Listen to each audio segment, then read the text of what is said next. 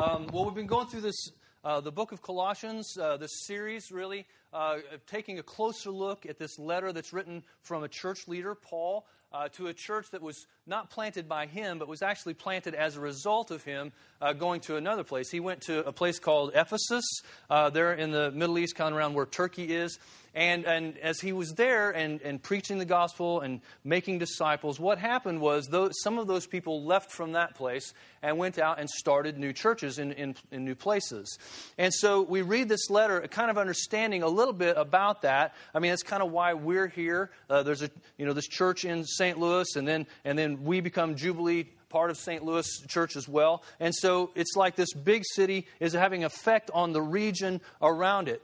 And so as Jubilee Church exists, one of the reasons we see this is that we want to be a church that is actually not just reaching a small community around us, but actually we want to be a church that's reaching a region around us, planting new churches, new locations, and so on. And so it's a real challenging thing for us to look at, when we look at this letter, to realize we're going to be an outpost of heaven wherever we are, but we want to have a church that not just affects that specific area, but we want to have a church that affects really a whole region and really throughout the world.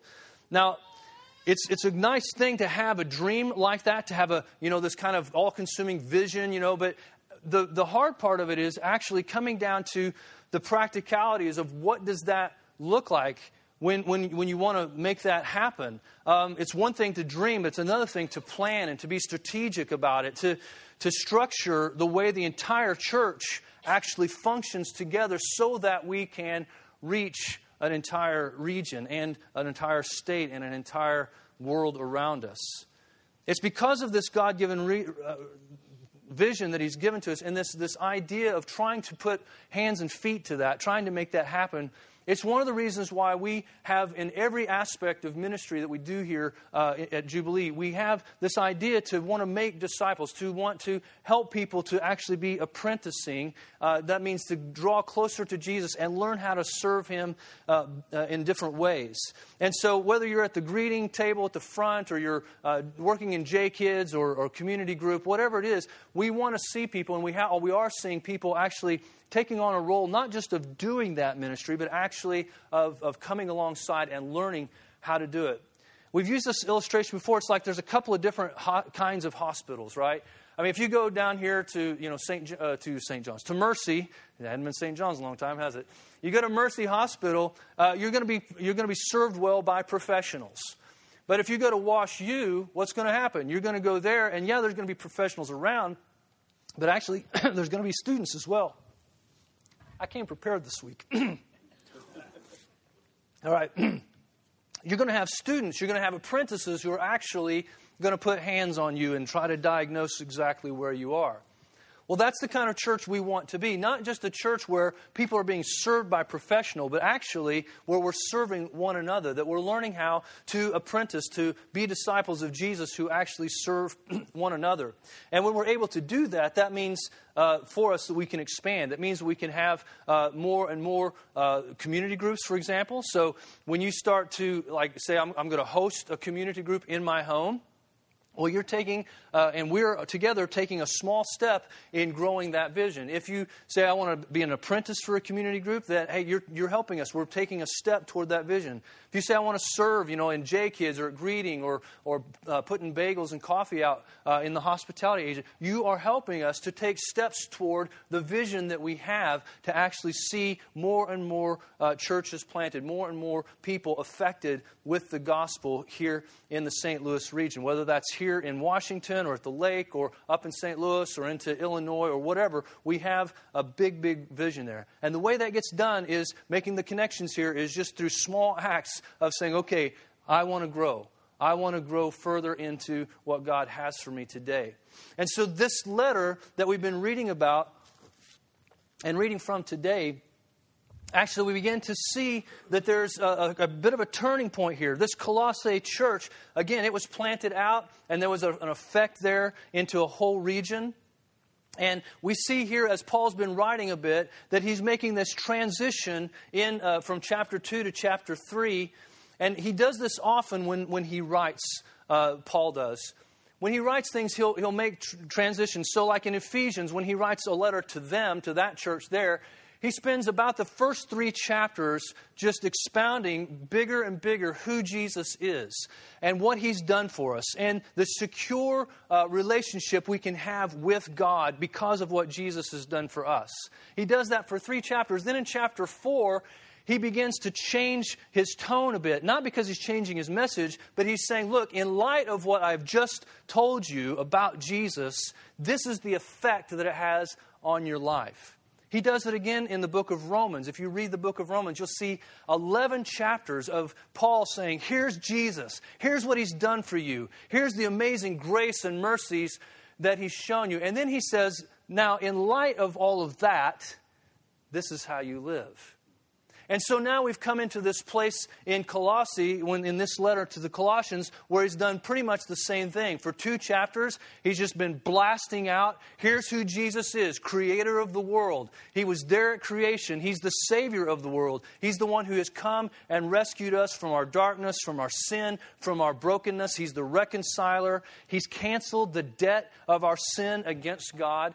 And this is who Jesus is. Now, how do we respond to that? What is it we do in response to this great news of what Jesus has done for us? And so he uses this phrase, if you have been raised with Christ. If you have been.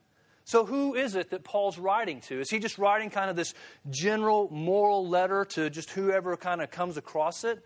No, he's not. He's writing specifically to Christians, to people who would say, my life is with Christ. I have accepted, I've received Jesus. He's my Lord, He's my Master, He's my Savior. That's the person he's writing to. Now, it's important to get a hold of that, because if you don't get a hold of that, there can be a lot of confusion. You can begin to read this section and the following sections and begin to think, okay, these are basically just like moral lessons that everybody, if they would do these, we would kind of live in a better world, and maybe we would, be able to please God in some way.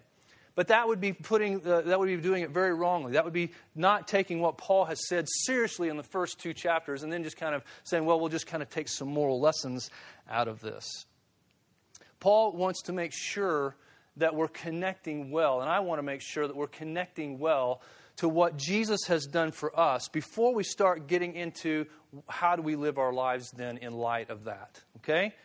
A while back, about 3 years ago, my family, we moved here from Fort Scott, Kansas to Washington, Missouri. Some of you were integral parts of that. Thank you again for helping us get here. But one of the times when I was hooking up to a trailer, I hooked up and I thought everything was good to go. And I started driving and I hit a bump, and guess what? The trailer hitch went bonk, it just hit the ground. And it's like, dang, something's wrong here. It came disconnected, I probably used a different word, but that's what I was meaning. That's my cleaned up Christian version. And so it went down, and then it's like I had to stop. Now, I'm grateful that it didn't happen while I was doing 70 down I-44, okay? It was just in a parking area, and I hit a bump, and it bounced off. Well, when that happens, you can't really get anywhere, right? You can't just drag the trailer around by the chains that are hooked onto it or whatever. You've got to get reattached. You've got to get rehooked. And I don't really want us to go too far into this message or into these messages that are coming ahead unless you understand this connection, unless you're hitched up to this understanding that your life is bound up in Christ first. And because of what He has done for you, now, because of that, I will respond to the grace and the mercy that God has shown to me.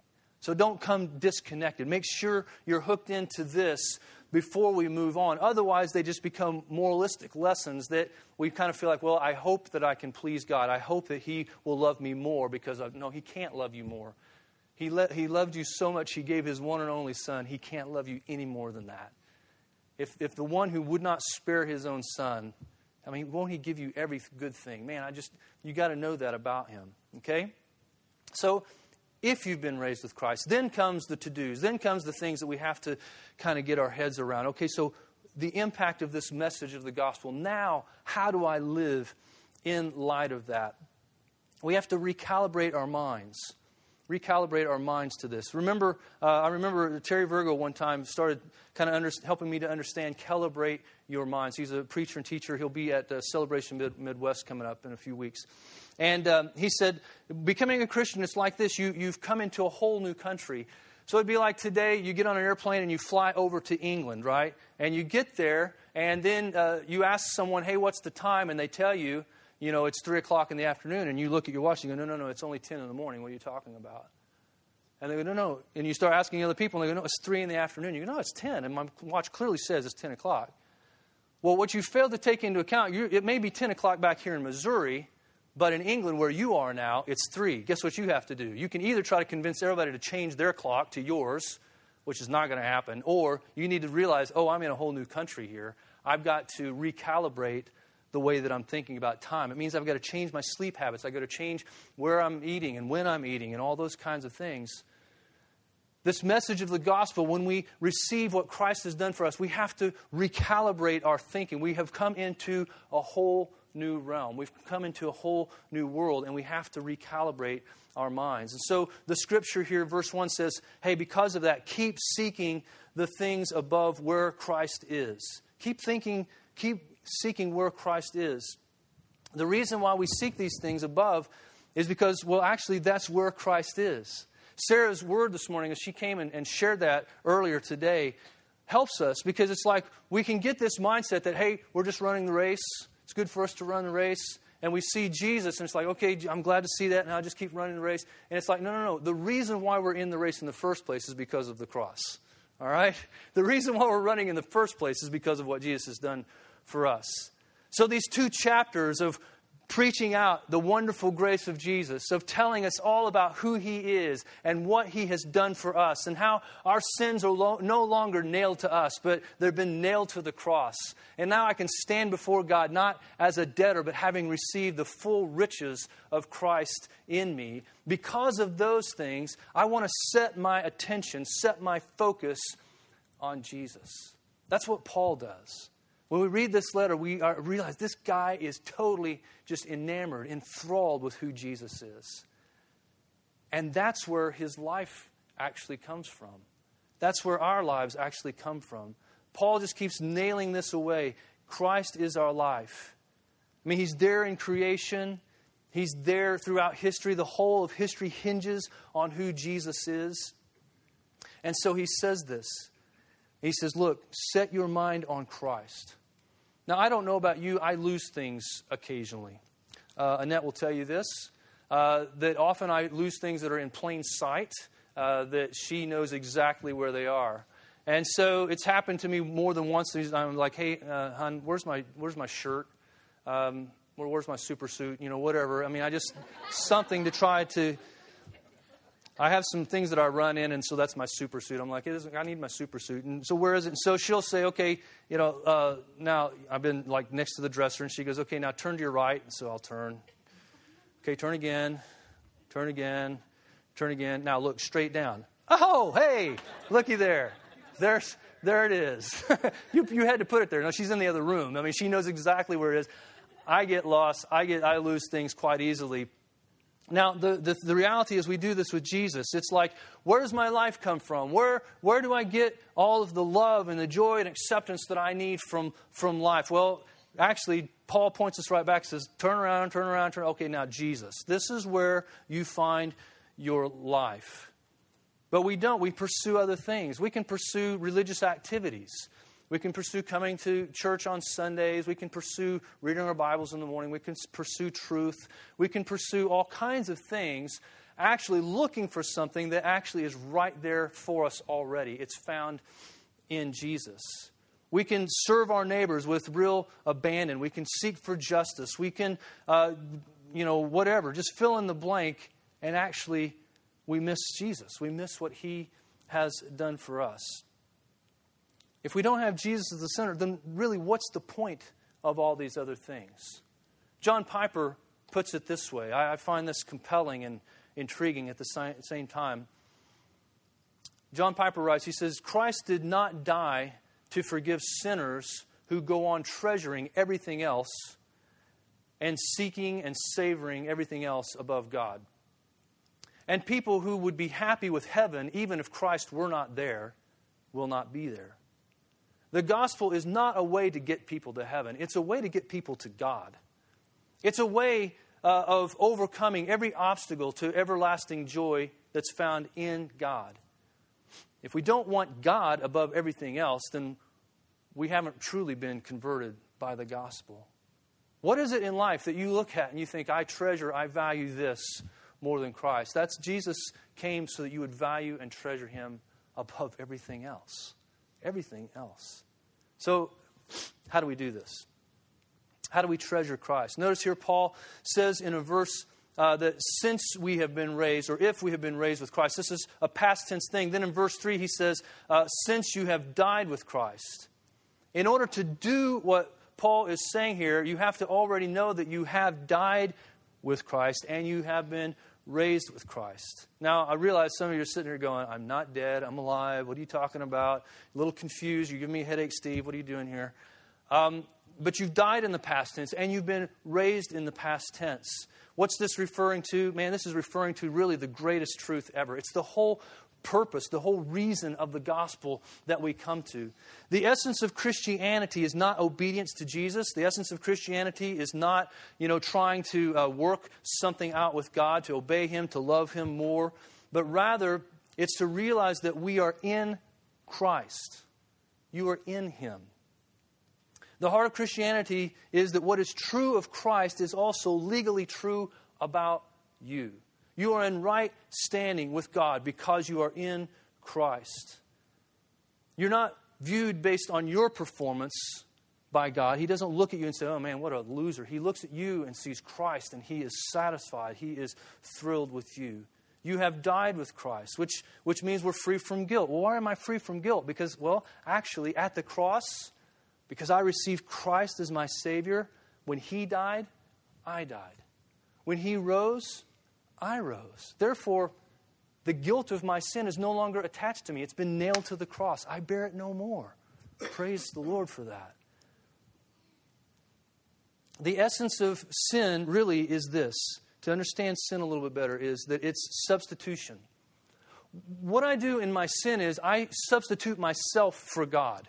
I think, hey, I'm a great leader. I can lead myself into the places that I want to go. I can direct my life. Well, we substitute ourselves for God. He's the one, the thing that God, only God deserves, that's what we try to be and do. So we realize that we're really not qualified to lead and direct our lives. God is.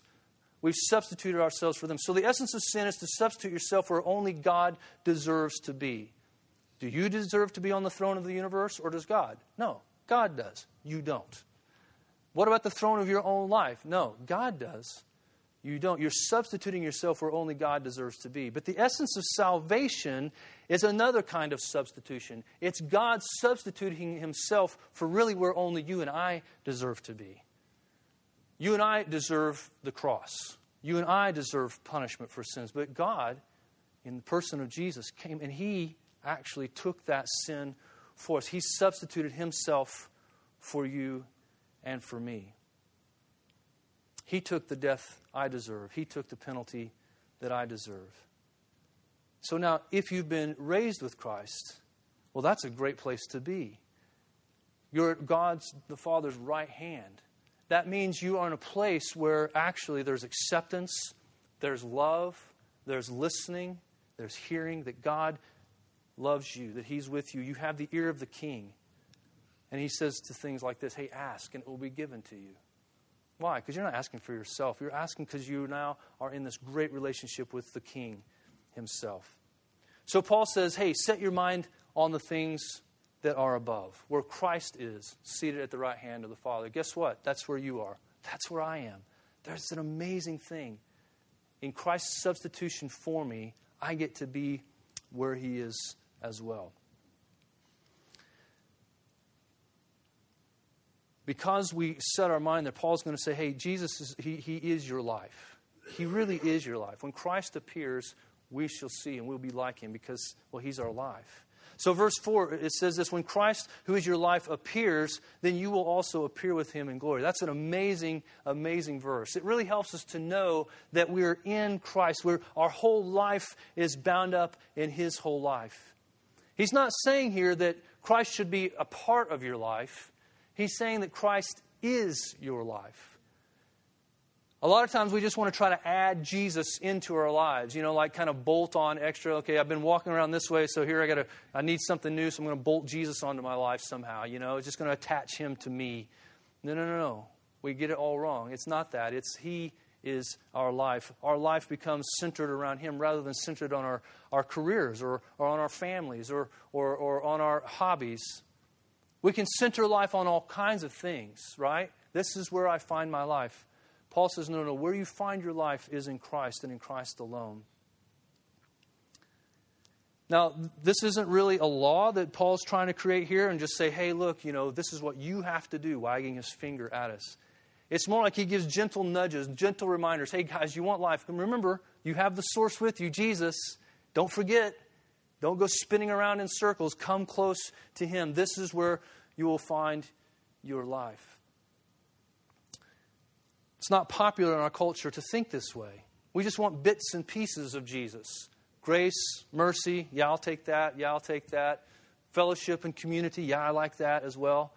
But hey, guys, here's how you should live your life. Put away sexual immorality. Put away, lust. Put away greed. Put away these. No, wait a minute, hang on. This is the way you should spend your time. This is the way you should... See, Jesus has a lot to say about how you spend your time and your money. If He's just part of your life, well, I can accept the good things and then reject it. Well, that's not worshiping Jesus. That's worshiping some other God of your creation. But it's not worshiping Him. So Paul's calling us to take Jesus, not as part, but to receive Him in all the fullness, all that He is for us. Now, I know for me, it's really, I can get so focused on other things. I mean, and I can think this way, look, I'm a dad, I'm a father, I'm a husband, so I could think, hey, my kids aren't doing so great, or, I'm not doing so hot at work, things aren't going well with my job.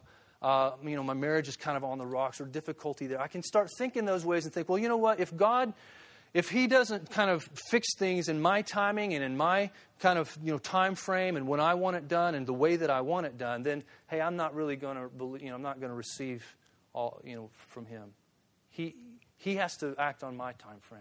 Maybe for your moms and you ladies, it could be something else. The kids, they're rebellious, and so it makes you feel like you're not making it as a mom. You're not making it as a mother. You're not making it as an employee. Whatever it is, you can begin to think about that and think, well, hey, I'll only obey Him when He does the things that I want Him to do, and He does them my way. Or maybe you're a student and you're just thinking, well, my grades aren't going so great. I'm not really in the social structure that I want to be. I'm not in the social crowd that I want to be. But when my life when God starts doing the things that I want Him to do, when I want Him to do it, then I'll believe His word. Then I'll do the things that He says to do. No, that's not how we approach God. We approach Him with admiration and wow, this is what you've done for me. You deserve all of my life. And I want to have all of yours. I don't want just bits and pieces, because you don't want just bits and pieces from me. It's not about trying harder, but it's actually in reflecting on the finished work of what Christ has done for us. That's where we find our life. It's in Him. We don't have to go looking for life. It's there. He's there in Jesus. James, the half-brother Jesus, said this. He asked this question, well, what is your life? And I think we can answer the question, what, with who? Who is your life? With Jesus. He's your life. He's the essence of all that you are. So if your life is in Christ, Paul says, then you have to put to death those things that are earthy. Now that sounds kind of, puzzling maybe. You're listening to that and you're going, I put to death? What does that mean? How do I do that? Basically, Paul is saying this, look, you've got a whole new self. You've got a whole new self. It's found in Christ. But you actually have an old self as well. It's like this kind of corpse that you carry around in your life. It's like part of who you are. Your spirit is being born again, or has been born again. It's been completely made new. This is where people get a little frustrated with Christianity. They go, okay, if I'm a new creation in Christ, then why is it that I keep doing the same things that I've always done? You ever have that frustration? Then how come I keep going back and doing the same things again? Well, because your spirit is renewed. You're made new again. But your mind is becoming new. It's still in process. This physical body and the things that you long for and crave, that's in process. It's not made new yet. And so there's this work of the Spirit of God that comes in, makes us a totally new creation, and yet there are things about our life that's like, whoa, things aren't quite there yet, right? It's why you can get up in the morning and you're singing God's praises, and then you get in your car and you start driving to work and you're starting to curse at the other drivers, right? Because your spirit's changed, but your mind is still thinking the same ways that it always has. It's like on my grandfather's farm. I grew up in Springfield. My mom and dad, my mom, her family lived in a little town called Gainesville, Missouri, and that's out in the boonies. I mean, nobody knows where it is. And even smaller than that, honestly, they're about 7 miles from Gainesville. They lived in a little town called Tecumseh. Well, no, actually, they go a little further. They lived in a neighborhood called Sandy Ridge. Okay, my grandfather taught school at the Sandy Ridge one-room schoolhouse. My mom went to school there. I mean, we're talking, I'm a back hills, backwoods kind of person. I mean, when it comes to that, you start looking at my back history, you go, wow, that guy, you'll start hearing banjos pretty soon. And so, driving down from the county road down to my grandparents' house, this road had been washed out over and over and over again. And it was like you could turn into the driveway, basically let go of the steering wheel, and your car is going to make it safely to the house. Because the ruts are so deep, you might kind of bump back and forth a little bit, right? But you're going to make it there safe and sound. Because, it's going to take some force to get you out of those ruts. Well, our minds are like this. Years of living for ourselves and not living for Christ have created ruts in our minds. And it's so easy for us to actually just get our car, our thoughts heading down those pathways. And it takes some real energy and effort to pull those out, doesn't it? See, we understand that. We understand that our spirit has been made brand new in Christ, but our minds are being renewed. It's not about trying to correct our behavior so much as it's coming to Christ and letting Him transform our minds. He's supreme. So we have to set our minds on Him, recalibrating our minds on Him, on what He has done for us. So our minds and sometimes our bodies, they want to go in other directions, but it's like we have to submit our lives to what Christ has done for us. So there's parts of our lives, that we have to put to death. There are pathways of going in our mind that we have to cut those off because they're not part of our new self. They're part of our old self. You're a new person in Christ Jesus. I love, Paul writes that to the Corinthian church. He says, you're a new creation in Christ Jesus. The old is gone, the new has come. Therefore, we put to death the things that are earthly in us. And he writes some things down. He says, hey, sexual immorality, that's something you need to put to death. Impurity, passion, covetousness. Let's look at that word passion just for a second. Passion, you might think it's a longing for wrong things. But actually the word is not like that. The word passion here, it has more to do with over-wanting even good things. You can actually lust for and long for even good things rather than longing for Christ and loving Him. It could be that way with your career. Guys a lot of times we get into our careers, we get into our jobs, and it's like we long to be so successful there that it's just like we lust for that, we long for that, we have passion for that. It's a good thing, right? Good career, work hard, do well, take care of your family. Those are good things. But it becomes this all-consuming desire that I have to have this above everything else. Maybe it's hobbies. I've got a good friend who's a pilot, and he was on this hobby trek had several of them actually, but one of them was he wanted to build this airplane. And so it's like an aluminum airplane. It's a full-size deal. It's full scale. He's going to be able to fly this sucker, okay? And I was amazed that he even attempted this. But he takes it down in his basement, and basically it becomes what he calls his aluminum idol. Because anytime there's stress between him and his wife, what does he do? He goes to the basement and he starts working on his thing because that's where he finds release. That's where he finds life. The kids are disobedient and being a real pain in the neck. What does he do? He goes down in the basement. He works on his aluminum idol. Things at work get tough. And so what do? He goes to the basement. He works on his airplane. See, he just keeps going back there, back there, back there. Why? Because for him, this is not just an airplane. It's freedom. For him, it's life. So he has to repent. He's still building an airport, but he's doing it in a very, very different way now. He realizes his life is in Christ. The airplane's a good thing, but it became an ultimate thing. He substituted the image of God, life, for the image of an airplane that represented something of freedom, but it wasn't freedom, genuinely. Make sense? Our freedom is found in Christ. For those of you, maybe it's with your kids, some of you moms, it's like you've wrapped your whole life into your children. And it's so easy to do because kids are great, right? They're a gift from God. Didn't hear a lot of amens about that one. But they're great because they're a gift from God. And we can actually wrap our lives around trying to, serve our kids, take care of our kids, make sure they're involved in every activity, make sure they have every little thing taken care of in their life. And actually, they become like idols to us. We get our life from them rather than from Christ. We make Christ secondary. We take these good things and we make them primary. Now, Paul, as he writes this, he says, look, on account of these things, these passions, these covetous desires, these other things, he's like, hey, this is why the wrath of God is coming. It's because you have taken and made Jesus, who's to be primary and ultimate, and you've made him secondary. You've made something else to be ultimate in your life. And it's interesting how we return to that. Proverbs chapter 26, verse 11, it has this interesting phrase. It says, like a dog returns to its vomit, so an unrighteous man returns to his sin.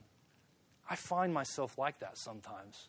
It's not because it's like I'm a drug addict and I keep getting back into the drug culture.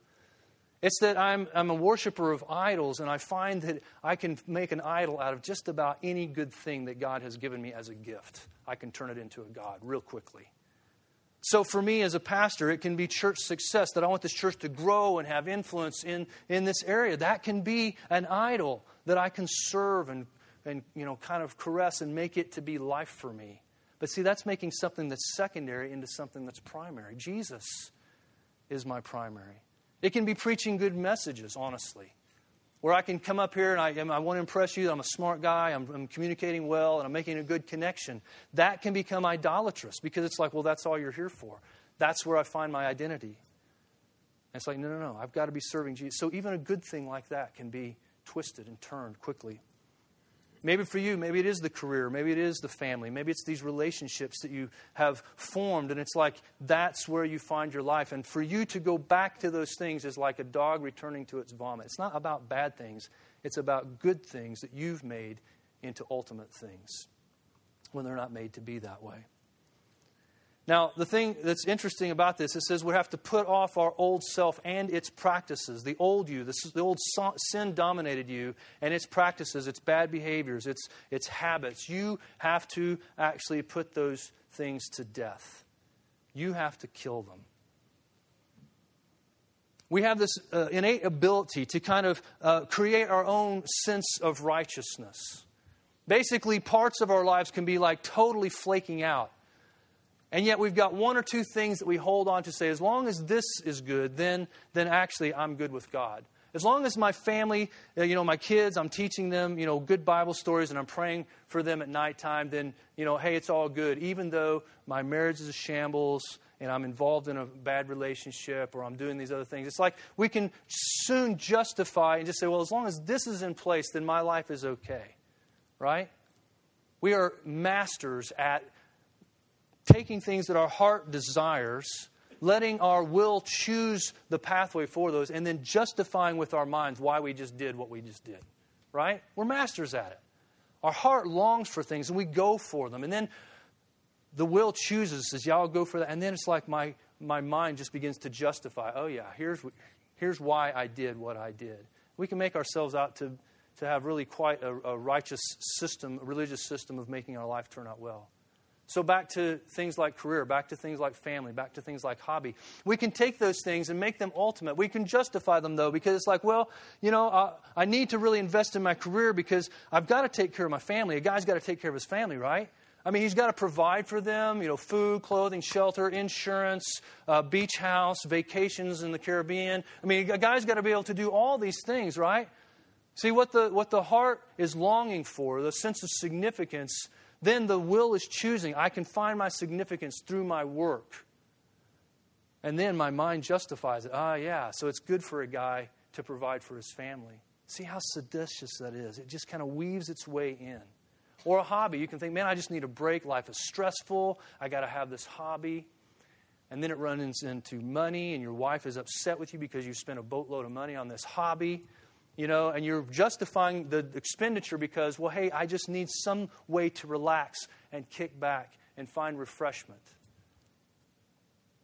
And so what you've just done is your heart has desired something and your will has chosen it, and now your mind is justifying See, well, I'm supposed to take Sabbath rest, right? I'm supposed to get rest. That's why I'm doing this. It's so that I'll have a good well-being, right? And you're destroying things with your idolatry. Maybe it's with your relationships. You think, I got to take care of my kids. I have a heart for single mom. My mom was a single mom. I understand how that is. And it's easy to invest yourself into your kids and to think, man, I've got this man, he's betrayed me. He's messed up in my life. And now the only thing I can hold on to are these kids. And you want to provide for them. And you want to do so many great things for them. And it's so easy to just let that kind of begin to rule your life. Your heart is longing for some kind of security. And so you put your security in your kids. And then so you choose to do that. You choose to try to send them to better schools, to take care of them in better ways, maybe fudge a little there, fudge a little here. And then it's like you justify it. Well, other people betrayed me, so I've got to take care of my family. I understand that.